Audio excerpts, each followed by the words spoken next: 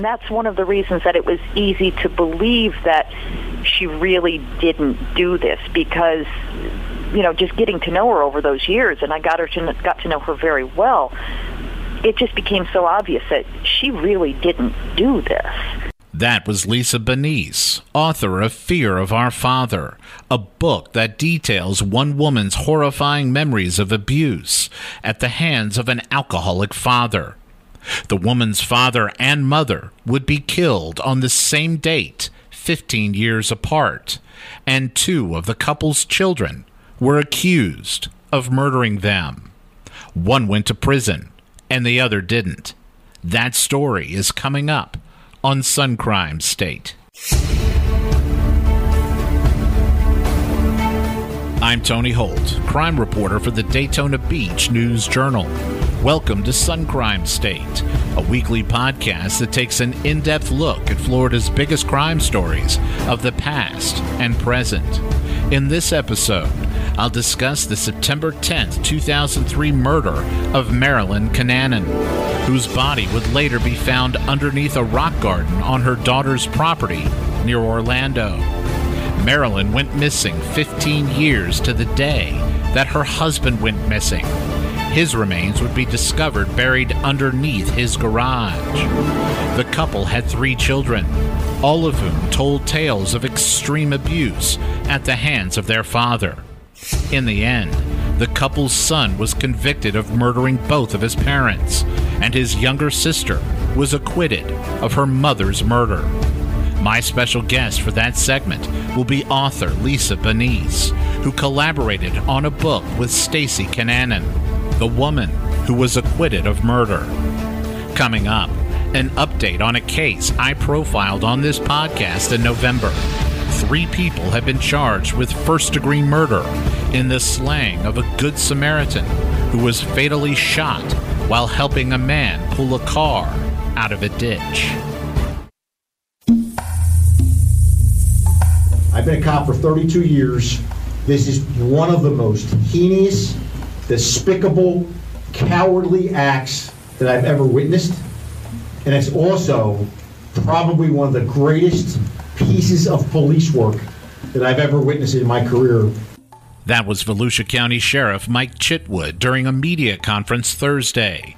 Chitwood announced the arrest of 3 people in connection with the November 11th, 2017 slaying of Carlos Cruz Echeverria, who was shot and killed while helping someone get a vehicle out of a ditch just down the road from where he lived. At first, the fatal shooting seemed to be a case of someone being killed for his truck. Instead, according to the sheriff's office, the evidence shows that the 60-year-old victim was targeted in a murder-for-hire plot. The suspects are Kelsey McFoley, Benjamin Bascom, and Melissa Rios Roque. All of them have been charged with first-degree murder.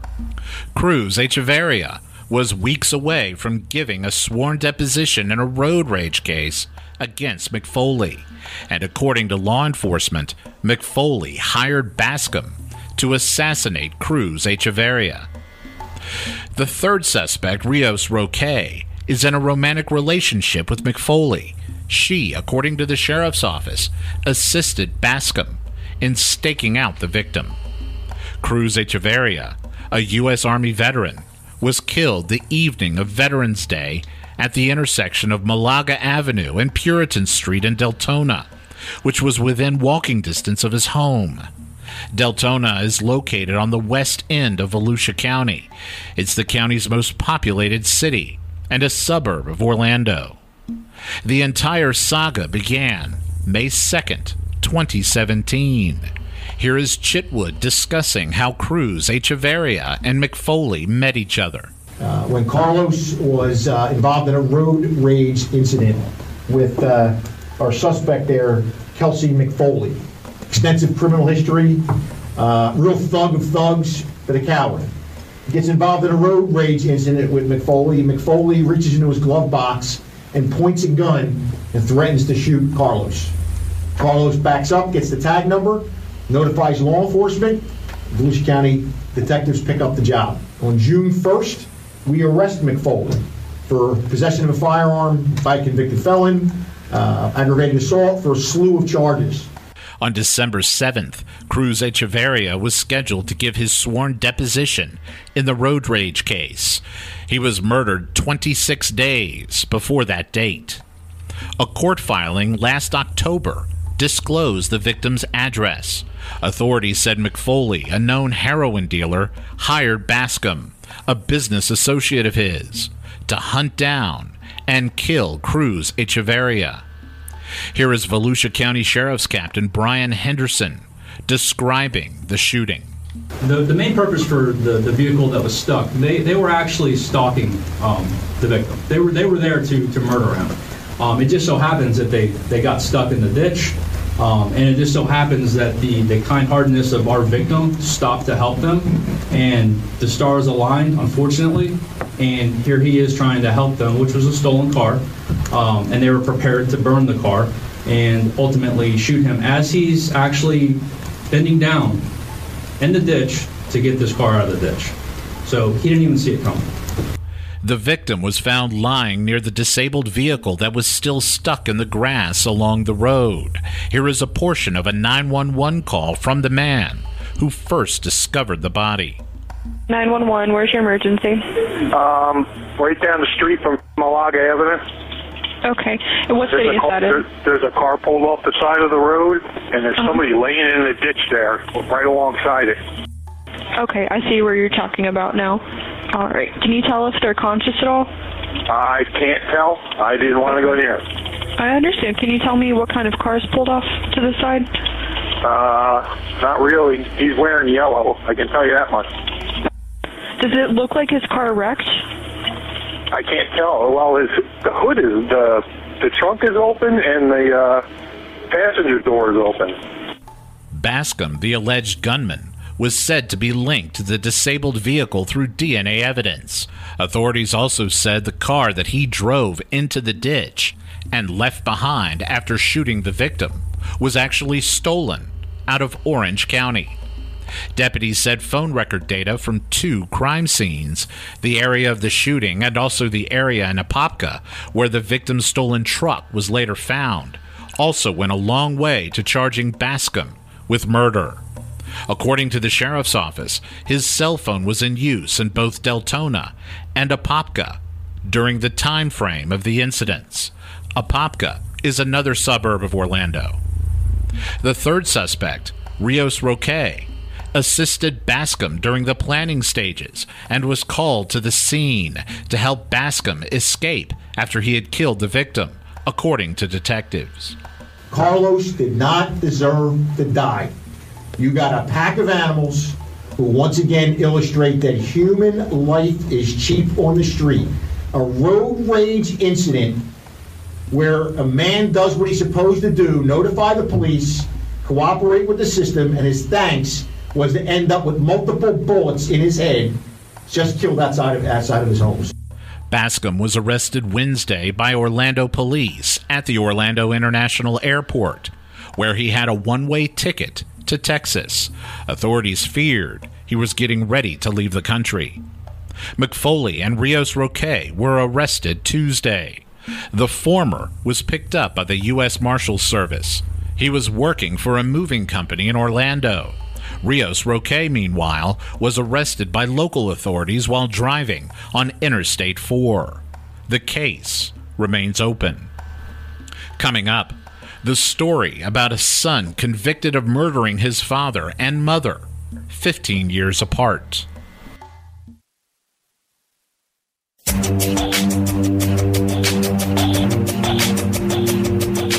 It's considered one of the strangest double murders in the history of Central Florida. A man goes missing on September 10th, 1988. Then 15 years later, on that same date, the man's wife goes missing. And now, 15 years after the wife's disappearance, I get to tell you the story about the murders of Richard and Marilyn Cananan. In the summer of 2003, 65-year-old Marilyn Cananan seemed to be living a happy life. She worked as an administrative assistant at an aviation firm in Orlando. Her coworkers adored her. She was also the mother of 3 and a grandmother of 3. It was September 2003. 15 years earlier, her husband, a raging alcoholic who beat her and her children and even sexually abused his children, had disappeared without a trace. Due to the years of abuse he inflicted on his family and also his penchant for leaving the house for days or weeks at a time, his family never reported him missing. In fact, when it seemed he was gone for good, the Cunanan family never acted as though they missed him. They were even joyful that he was gone, according to neighbors. Marilyn's oldest daughter, Cheryl, got married and then had children of her own. Her younger daughter, Stacy, found a domestic partner and seemed happy. The only source of worry came from Marilyn's oldest child, her only son, Richard Jr., who they all knew as Ricky. He was married and then got divorced. Then he started living the life of a nomad.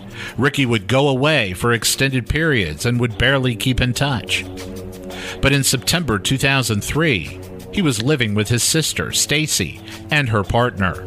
The two of them encouraged Ricky to move in with them earlier that year. The family was together on holidays. All seemed to be going swimmingly, at least from those looking from the outside.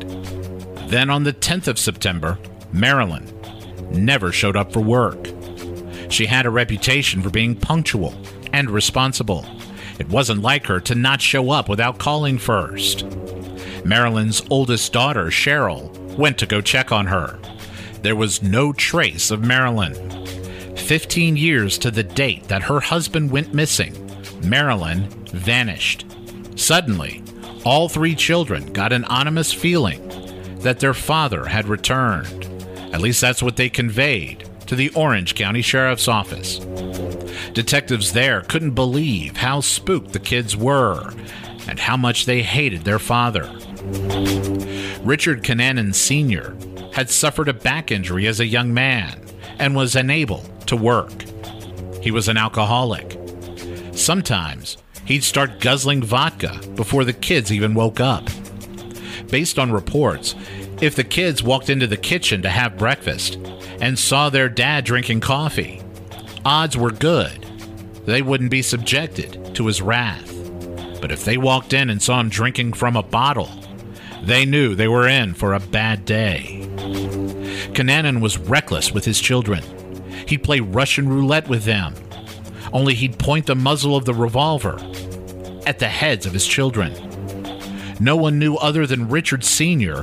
whether he really had a bullet in the cylinder. Regardless, the kids were frozen with fear each time he did it. One summer day, while the family lived in Maine, when Cheryl was 8 and when Stacy was 6, their father took them out to the lake. Richard Sr. took the boat to a dock and told the girls to climb on. Then he took the boat out. He was maybe 50 or more yards from the dock. He taunted the girls from the boat, saying they wouldn't go home unless they swam to him. Otherwise, they would sit there all night and freeze. The girls didn't know how to swim. Scared they would never get off the dock, they got into the water and taught themselves how to paddle, and they made it to that boat. One of the girls would later say the expression of her dad's face was one of disappointment. It was like he hated his own children, and they reciprocated those feelings. The girls were sexually abused. So was Ricky, according to media stories. All of the children and their mother were regularly beaten, and Ricky got the worst of it, especially when he tried to intervene and protect his mother or sisters. Sometimes Ricky's father would chain him to a tree and make him spend the night outside. Stacy Cunanan, who still lives in Florida, declined to be interviewed for this podcast. But here she is describing in an episode of Catch My Killer, which aired on Investigation Discovery, what her brother was like growing up. He was always like the protector, the family protector. He would get involved in everything he could get involved to protect us. He did it for everybody. If Dad was swinging, he was right in between it as much as he could be.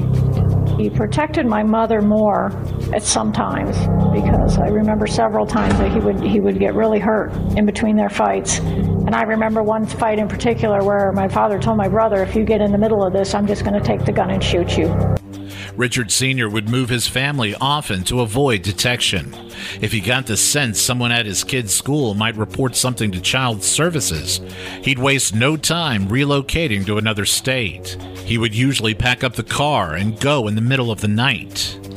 The Cananan family lived in Minnesota, Arkansas, Maine, California, and then Central Florida. In 1988, Richard moved his family to the Orlando area. Not long after that, he disappeared. Then 15 years later, Marilyn disappeared. Orange County Sheriff's detectives interviewed the children after they reported Marilyn missing. Those detectives decided to start searching for Richard Sr. first. Maybe if they locate him, they can find clues to Marilyn's whereabouts. But they got nowhere. They were astounded at just how little people cared about Richard Sr. Nobody had anything nice to say about him. Nobody missed him. But it was a different story with Marilyn. There was one child in particular who was very troubled by her disappearance. It was her oldest daughter, Cheryl. She kept calling the sheriff's office for updates. There were none to be had. Eventually, authorities decided to take a closer look at Marilyn's finances, and they noticed some activity. Someone had been cashing checks. According to the Social Security Administration, checks were still going to Richard. They continued being sent to the house 15 years after his disappearance. Marilyn apparently had been cashing them. Detectives thought maybe Marilyn had been committing Social Security fraud. The total amount she had reportedly stolen was $100,000. Ricky indicated to police there had been some letters sent to his mother. He said the Social Security Administration and the Internal Revenue Service were investigating her. Ricky also told his sisters that was the reason Mom left. She knew she was being investigated and fled to avoid being arrested.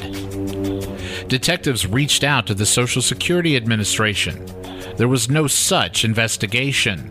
The IRS also was unaware that the checks were being cashed fraudulently.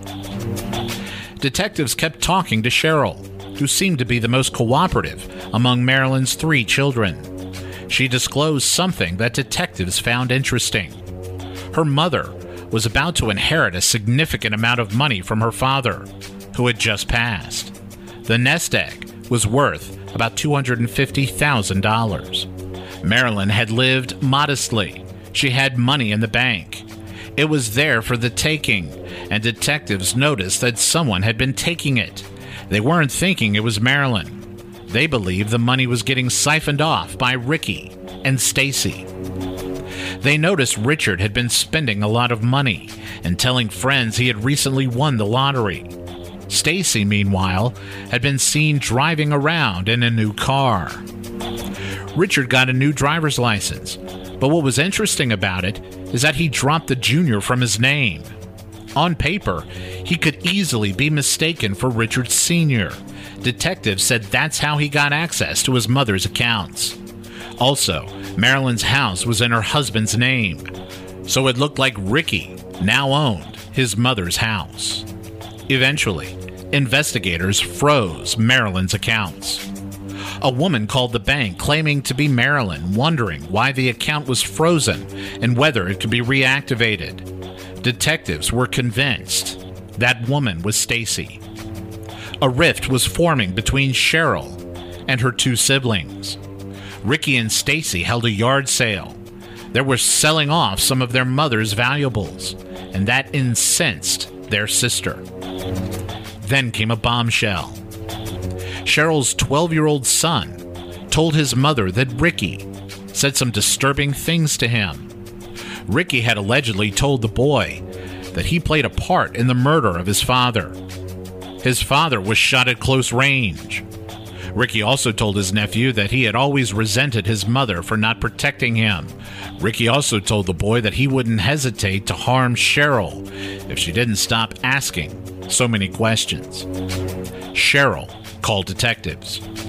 By that time, law enforcement was convinced that Ricky killed his parents, and they were suspicious that Stacy helped him. They called them both in for an interview. They sat in separate rooms and answered questions. After they were interviewed, they were allowed to sit together alone in the same room. Detectives kept the camera on them, hoping they'd let their guard down and utter something. The siblings never said anything all that incriminating, but they also did nothing to let themselves off the hook. Investigators let them go. What happened next changed everything. Ricky had rented storage units in town, and Ricky drove him and his sister to the property and pulled the car into one of the units. Then he lowered the door. Deputies were surveilling Ricky and Stacy, and they noticed they had been at the storage unit for an unusually long time. So deputies searched it. They heard an engine running inside one of the units. Deputies pried open the door, and the smell of exhaust hit them immediately. Stacy and Ricky Cananan had tried to kill themselves through carbon monoxide poisoning. Here is Stacy telling Investigation Discovery why she went along with her brother's decision to commit suicide together. I don't think I was thinking at all. I think it was a total revert back to my childhood. Here's a male figure, here's somebody older than me, here's somebody much larger than me saying, okay, let's go. And it's just, you just do it. You don't think about it, you don't second guess yourself, because here's your authority figure telling you to go ahead and do it. Each of them wrote a suicide note. Stacy's note was ambiguous. She never used the words kill or murder. She stated she and her brother had played a part in their mother leaving. Ricky, on the other hand, was more specific in his letter. He stated that he had killed his mother and father. Stacy was sent to a mental hospital. Ricky was sent to jail, but his mental competency would be called into question. Time and again, he was declared unfit to stand trial. Then in 2007, after his sanity was restored, according to the state, Ricky decided to enter a plea. He actually pleaded no contest to 2 counts of murder. More on that later. Richard Sr. was actually dug up from underneath his own garage. His skull and bones were found 8 feet below ground. Marilyn's remains were found buried underneath a rock garden on Stacy's property. Both sets of remains were found in December 2003, less than 4 months after Marilyn was declared missing, and it took years before Ricky finally entered his plea. Stacy told authorities she had no idea her mother's body was buried on her property. She also said her brother confessed to her about killing their mother the same day they attempted suicide. That was when she found out. The sheriff of Orange County at the time, Kevin Berry, told the media, quote, "Needless to say, this is a very bizarre case for Orange County." Detectives continued reviewing financial records and determined that Ricky had diverted $60,000 from his mother's trust fund to his personal bank accounts. The money was transferred through checks that were payable to Richard and Stacy and the businesses they controlled. That's what was reported in the Orlando Sentinel. So when it came time to sentence Ricky to prison, he received 30 years. But that wasn't the end of the case. After he signed on the dotted line and agreed to the sentence, Ricky told authorities that his sister helped him murder both his father and mother. Here is Senior Detective Mark Hussey of the Orange County Sheriff's Office talking to Investigation Discovery about what Ricky told him after his plea agreement was signed. Ricky tells me that Stacy told him at some point that his father was in bed asleep, and she went in and shot him in the back of the head. And in fact, when we did the autopsy, there was a small caliber bullet hole in the back of the skull, and we were able to recover a bullet from inside that skull. As for Marilyn, Ricky told investigators that his sister tased her mother while Ricky duct taped her mouth. Then he suffocated her. Both of them buried their mother in Stacy's own backyard. Ricky made this confession while in shackles and in the judge's chambers, immediately after his sentencing. Years earlier, Stacy and her domestic partner had moved to a nudist resort in Hudson, located about 45 miles north of St. Petersburg. Stacy's partner's family owned it, and the two were living a life of seclusion, far enough away from what was going on in Orlando. But Stacy never could fully escape it. While in Hudson, she befriended Lisa Bonnice, a former journalist and published author. The two became fast friends, and Bonnice would later collaborate with Stacy on a book titled Fear of Our Father. Here is Bonnice speaking to me about Stacy's involvement in her brother's case and how her life drastically changed after her brother entered his plea. She was going to depositions because they had built a case against him. He had sort of said from time to time, oh, Stacy helped me, blah, blah, blah, but there was no evidence and nobody really, there was no way to bring her into this. So, she was going to be a witness against him. And finally, like 4 years later, right before he went to trial, where she was set to testify, he signed a plea agreement and pleaded guilty and was sentenced to 30 years. And then after that plea, that's when he told the police and the DA, Stacy helped me, and he laid out his story of how Stacy was a part of the whole thing. In May 2007, Stacy was arrested on 2 counts of murder. To this day, it remains a mystery as to why Ricky implicated his sister when he did. He was getting nothing in return. Detectives didn't understand it, but they had always suspected Stacy was involved, so they didn't seem to want to question it either. Here is Stacy describing to Investigation Discovery her reaction to the news of what her brother told detectives after his 30-year sentence. That was just about as close to a heart attack as I've ever come in my entire life. I just can't believe this is happening.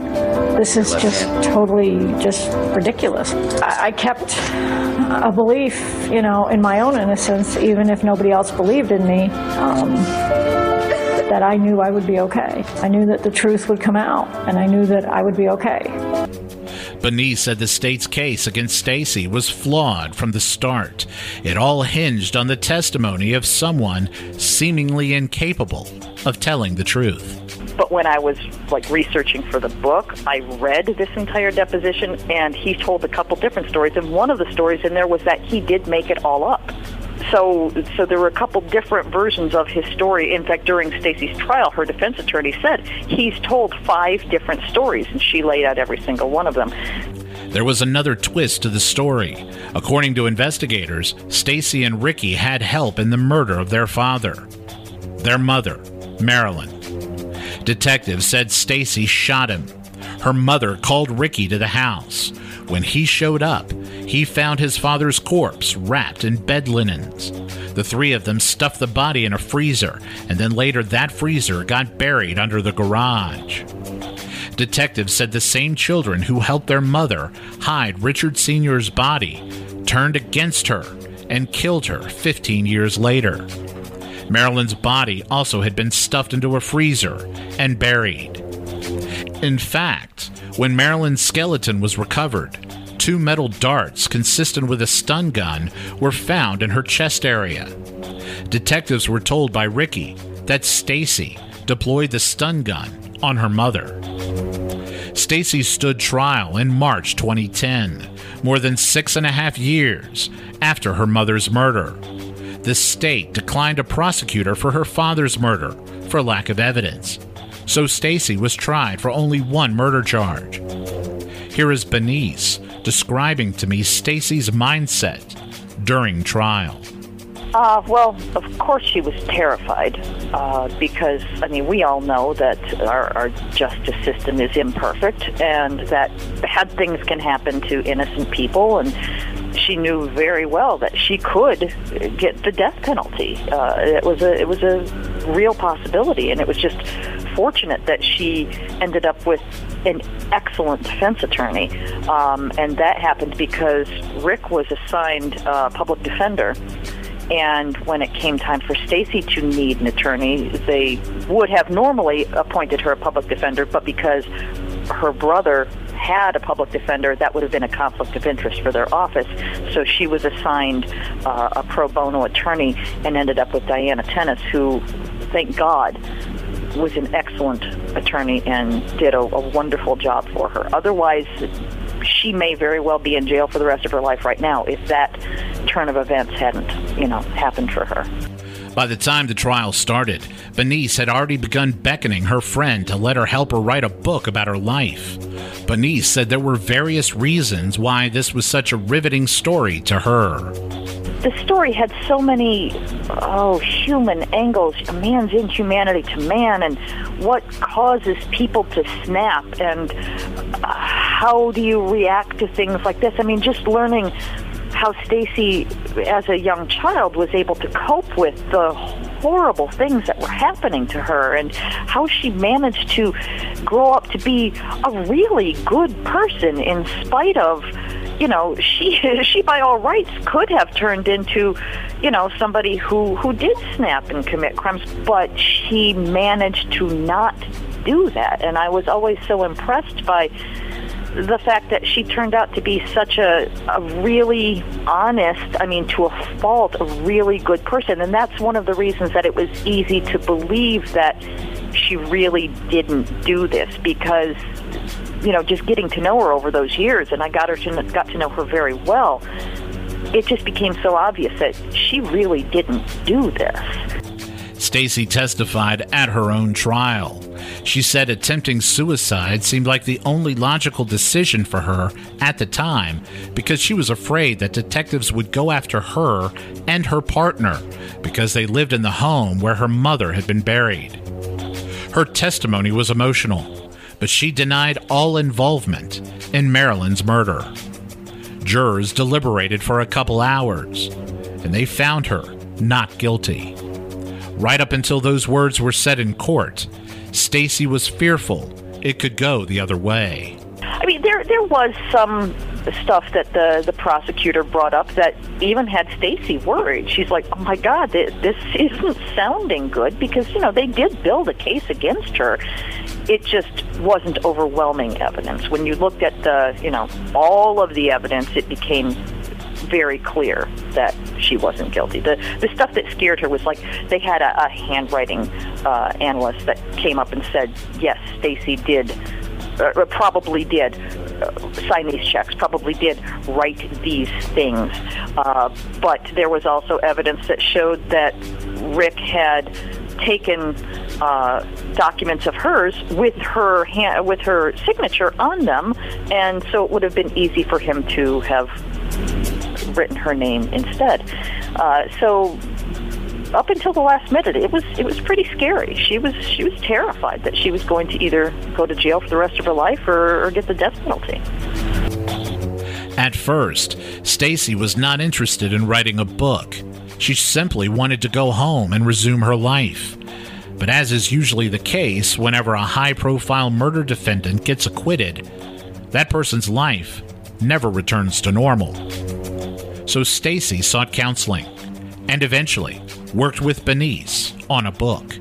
It was published in 2013, 3 years after her trial.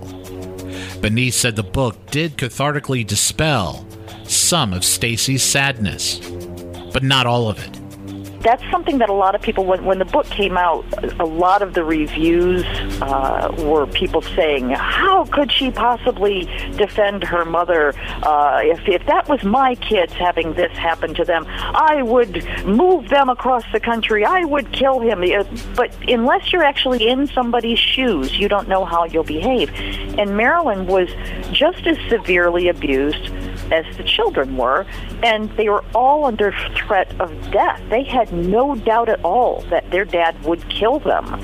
So they were all terrified of him, and Marilyn, in Stacy's eyes, did what she could to protect her kids, but there really wasn't much she could do. Ricky Kananen is now 62 years old. He is eligible for release in May 2030. By then, he'll be 74 years old. Thank you for listening.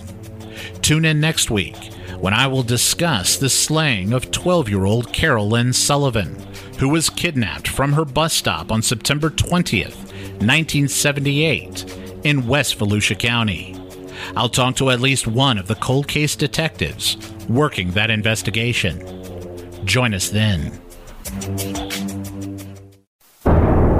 You can find Tony on Twitter at TonyCrimeWriter or email him at tony.holt@news-jrnl.com. Be sure to rate us on iTunes. Sudden Crime State is recorded by Tony Holt and produced by Chris Bridges for the Daytona Beach News Journal.